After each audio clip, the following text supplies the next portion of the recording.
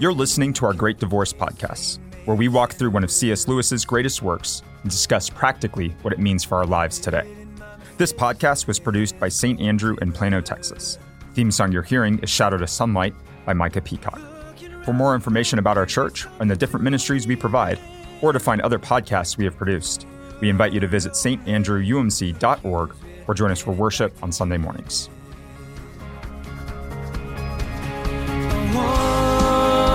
Swim in the deepest ocean. I wanna feel heaven come alive. I wanna find all that I've been missing. Tear down the wall, make it to the other side. From shadow to sunlight. Well, we are now in the third episode of Chapter 9 in The Great Divorce, and I didn't really think that we would go 3 episodes with this, but it just goes to show you that if you are only going to read one chapter in The Great Divorce, it's this one. It is Chapter 9, the core, the pinnacle, where he's been leading the entire time. Welcome back to all those who sold all of your collections of everything you had after the last episode. And went to Hawaii for a really great trip. Yeah. Just congratulations on the excellent trip you just came back from Hawaii. If you don't know that, listen to our last episode.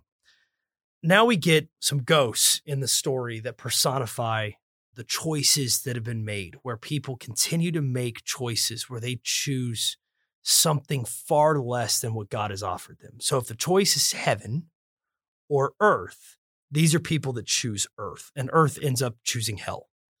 It says, I think the most pitiable was a female ghost, which I don't know that you'd write that in 2021, but, in 1950s, that was apparently something you could write.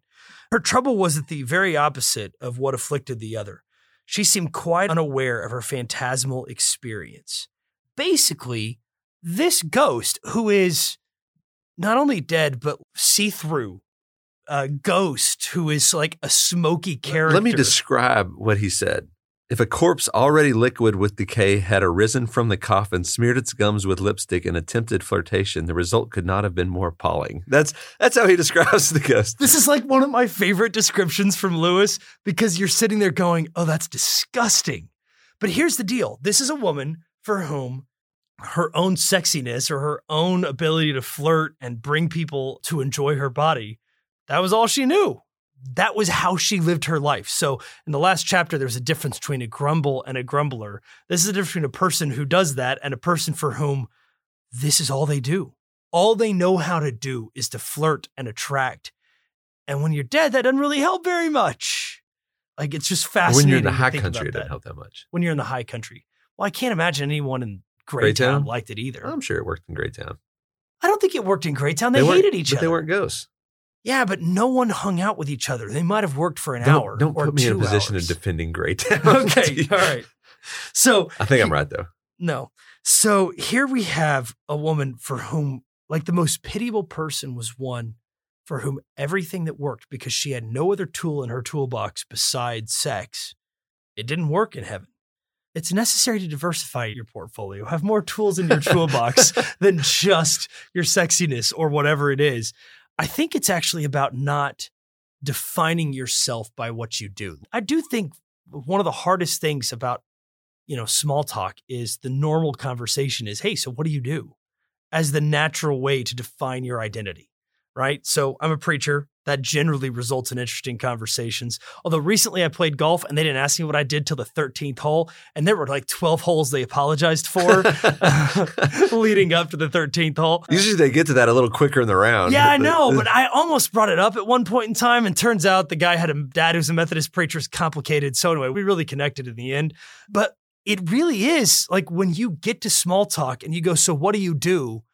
You define yourself so often by occupation or whatever it is that is not actually you. You are not your job.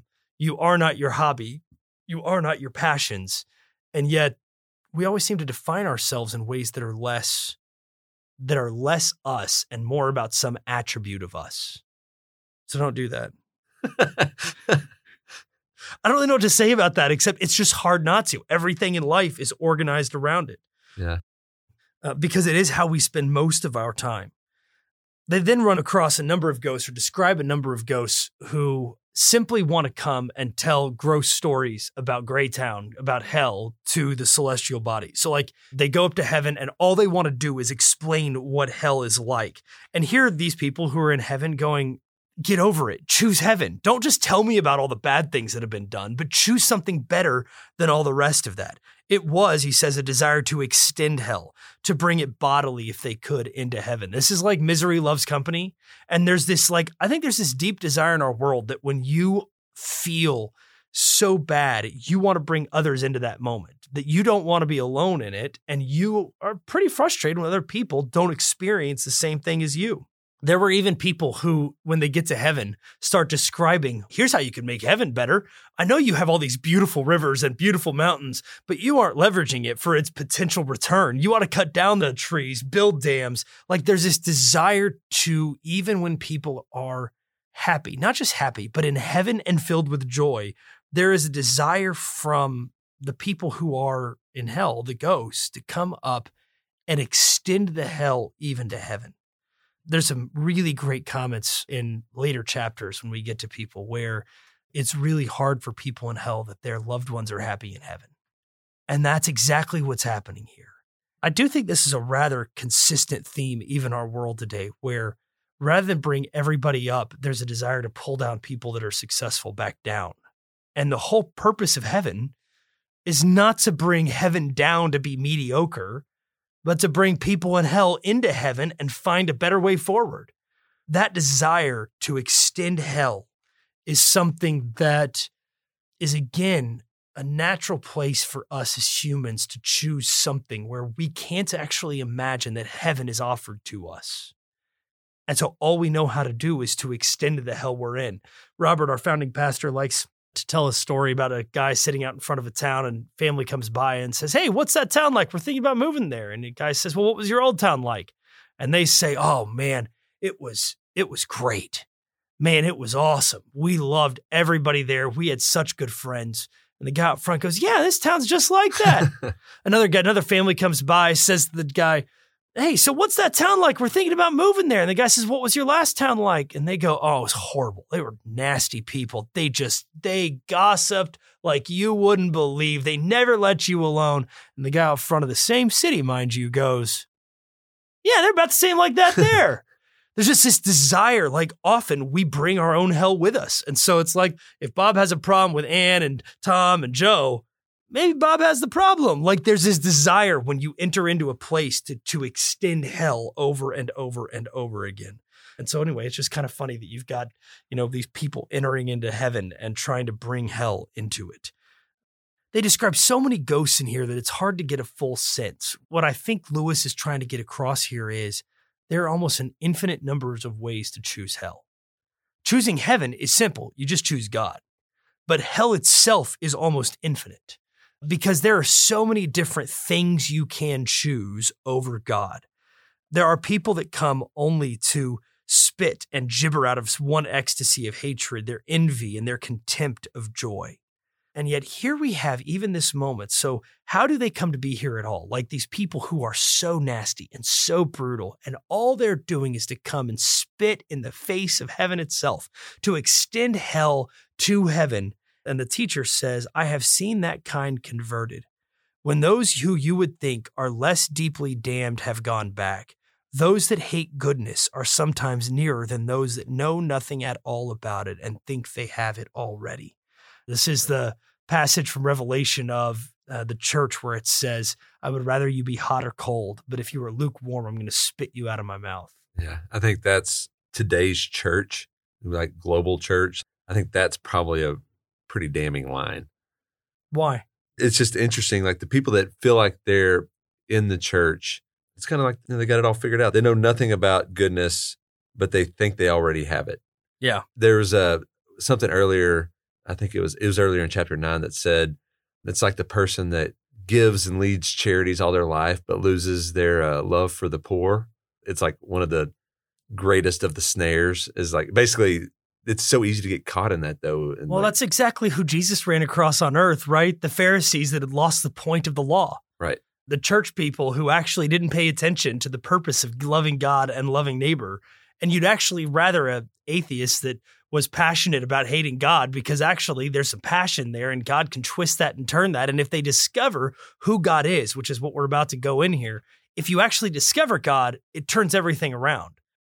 Isn't that kind of C.S. Lewis's story, though, too? Yeah, it is. The atheist that hated God, didn't understand it, and his passion actually led to the other side. The other guy's Lee Strobel, the Case for Christ guy. I just saw recently it was like his 35th anniversary from discovering God, when his entire purpose was to destroy it.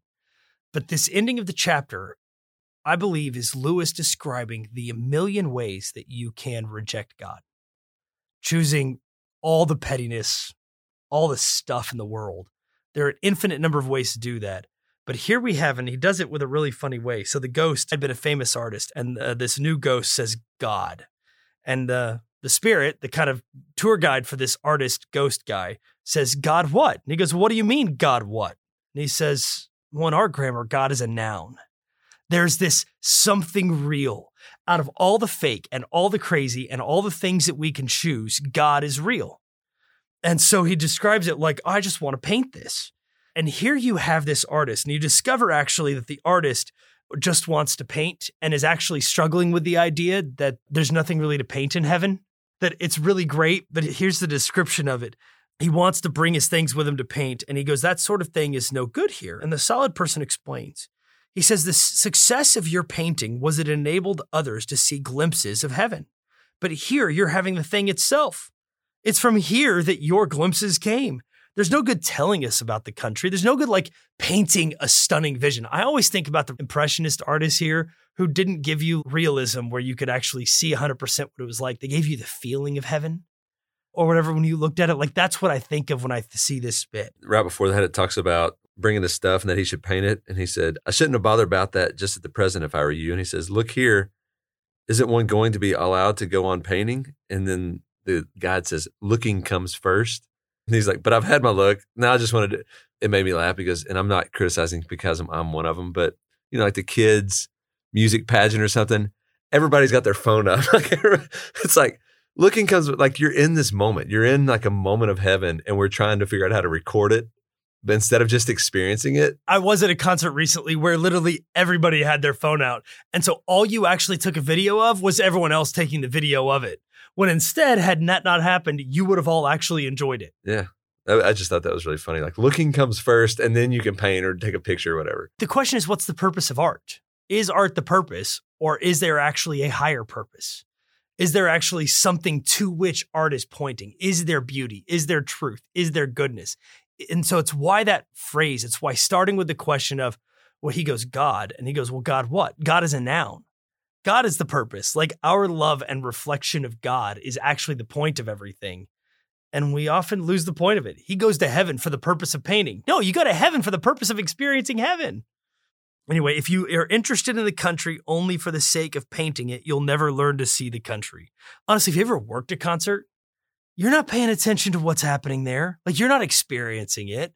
You're just trying to make sure that you're actually doing it right. I did audio work when I was in high school, like for concerts and stuff. And I remember not enjoying the experience because I was so stressed out trying to pull it off. That's what happens when we go. And actually, I'll tell you, this is what happens when preachers go to church. When preachers go to church, we sit there and critique the thing rather than actually worship God. It's why some preachers, might choose hell in the end, is because we're so used to putting on church that we don't actually experience God, the noun, the thing. What's interesting, so my mom's recently picked up painting, and she's actually really good for somebody who's recently picked it up, but she paints landscapes. And so she'll get a picture and then she'll paint landscapes. But to the point of this, like it's this beautiful landscape, and when she's painting it, there's certain parts that she's having trouble with. And what she'll do is she'll turn the painting upside down. So she's just painting the thing and not thinking about, oh, that's a tree. She's thinking about that's a green spot with a white. So she can actually paint it that way. Mm-hmm. But it's like in this situation, he's in beauty. He's in perfectness. And he's wanting to paint it. I guess it's just fascinating. as fascinating as a preacher who just wants to preach but no longer believes in God. You've lose the purpose for the thing in which you're doing. And if anyone's listening, yes, there are preachers for whom that's the case. I mean, it's there are every painters job. for whom that's the case. There's teachers who have gotten to a point where they don't have an interest in educating children, but they're still teaching. There's people out there who run in businesses that have tons of people that at one point, those people were their family and their biggest goal was to give them a life and to help provide. And they've lost that. In the preface, he says that you can recover from that, but you actually correct a sum by going back at the beginning and working afresh from there. Like, that's how I think this is. And so what he's doing is describing how to do that.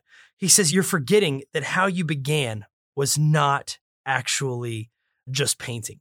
He says, that's not how you began. Light itself was your first love. You loved paint only as a means of telling about light. Oh, he must be Kincaid. Thomas Kincaid. the light guy? Yeah. Sorry. I think he's more Bob Rossian, just in the, anyway. You have this instruction from Lewis to go back to the very beginning and discover your first love. You have the instruction, like, how do you gain it? So let's say you're a grumble, or let's say you're grumbling, or let's say you've lost by the way, the troll character, we looked it up. It's Gristle. They're gristles. Thank you. Sorry. Of course, I've still never seen Trolls, so I still don't understand that reference. For those of you who do, welcome, congratulations. Each of those characters, the secret to reversing it is to actually go back and discover what you loved at the beginning. Like a marriage. When you were first, if you're struggling with your marriage right now, go back to your first date. Remind yourself why you took her on a second date. Remind yourself of what her hair looked like, or what the conversation was like, or the feelings that was in it. What did you love about that first? If you're a preacher, go back to what it means to actually walk people alongside it. If you're an artist, think about the light. Go back to the source of what was actually pure, unadulterated joy, and then work on from there. The problem is it becomes polluted when we bring anything else into it. The artist keeps having a conversation. He agrees to actually walk a little bit, to keep going forward. And the ghost is like, well, I mean, sure, if I keep walking, there'll be, interesting people. And he goes, well, everyone will be interesting, is the response of the solid person. He's like, oh, yeah. But like, I mean, really interesting people, like, Claude or Cézanne or whatever. And he goes, sooner or later, if they're here, but don't you know? Well, of course not. I've only been here a few years, but surely they're distinguished people. Here's the problem, is he didn't actually admit that he started with light, then he went to painting, and then he went to popularity. And then painting was no longer about the light. It was all about the fact, when I get to heaven, am I going to be in the list of the Monets or the Cézannes or whatever it is? And the answer is, well, I don't know. Don't you know that the person who actually cleaned their bathroom? He didn't say this. This is not Lewis, but I think it's in there. Don't you know the person who cleaned Claude Monet's bathroom might actually be the most interesting man you meet in heaven? There's something really deep there about our earthly vision of what popularity means, or distinguishment, or whatever it is. If that's what you're going for in this life, you're going to have an issue when you're in heaven. If all you are is popular and that's who you are, that's your grumble, man, you can't ever get there. He says, do you mean there are no famous men? He goes, they are all known. They are all remembered, recognized by the only mind that can give a perfect judgment. And he still misses it because he doesn't understand that God is a noun and not just a word of explanation. There is a real thing out there. Working at a church or seeing what our student ministry does, I wish all students read this part and just realized how special they are. Like, to God's eyes, like, it doesn't matter. And like, there's so much there, I feel like, as far as self-confidence. And I'm thinking about my own kids too. Like, that is such a cool, and myself, obviously, but I think that's such a cool thought that just, you're looking around at popularity, you're looking around at these different things, and that's not how God looks at it. See, I was thinking about Sam at 4 years old. He's about to have a birthday, but we just had the birthday party. And his pure joy at just having his friends around. He wore a dinosaur costume for his 4th birthday party. He won't wear that at 5 or 6. Yeah. There'll come some day where he cares more about the feelings or thoughts of his friends. And there'll come some day where he didn't wear the dinosaur costume, even though he loves it. My 5-year-old starting to look around at what his friends look like whenever he does. I've noticed that. You can see it. Oh, yeah, you can see it. But even in this, it talks about you can go back and enjoy it like a child. Like, that's, Jesus talks about that. Faith like a child, man. And the story actually ends, as most of them do here, actually, sadly. I don't know why. Lewis should have done more people who chose heaven. Most of them don't. That's the whole eye of the needle. It's harder for a rich man to enter heaven than a camel go through the eye of a needle. Yeah. It is so hard to give up those things that give us identity. And here's what he says. Know that you and I are completely forgotten on earth. Meaning, all this guy's worried about is he going to be valuable in heaven, and earth's already forgot about him. I like his response. Eh? I know, it's a very Lewis thing. What's that? Do you mean the other people won? And he goes, Lord love you? Yes, you couldn't get £5 for any picture of mine or even of yours in Europe or America today. We're dead out of fashion. And the ghost goes back to convince people on earth to go back and haunt earth rather than choose heaven so that he might actually be known someday when he could be known by the only thing that actually matters, which is God himself. So we've now done 3 episodes, Forrest, on chapter 9. It's a world record chapter for us. World record chapter. What's your takeaway from the whole thing? Like when you decide, okay, so I read chapter 9. It is the greatest chapter Lewis was written. What do you do with it? What's really interesting, and this isn't exactly what you're asking, but I feel like this is his philosophy. I feel like this is how Lewis sees heaven. This chapter, it describes how he sees humanity, and he put in all the rest, chapters 1 through 8 leading up to it, so he could tell this story. You know, we needed a bus. We needed like the bus stop. But I feel like this is the heart of what he sees and what he's trying to get across in this. He looks out in the world and sees people choosing things less than God and says, it's never going to satisfy. In the end, there are only 2 types of people. Those who say to God, thy will be done, and those to whom God says, thy will be done. And one of those will lead to heaven. Everything else is going to lead to hell. Choose wisely. Good quote, Indiana Jones.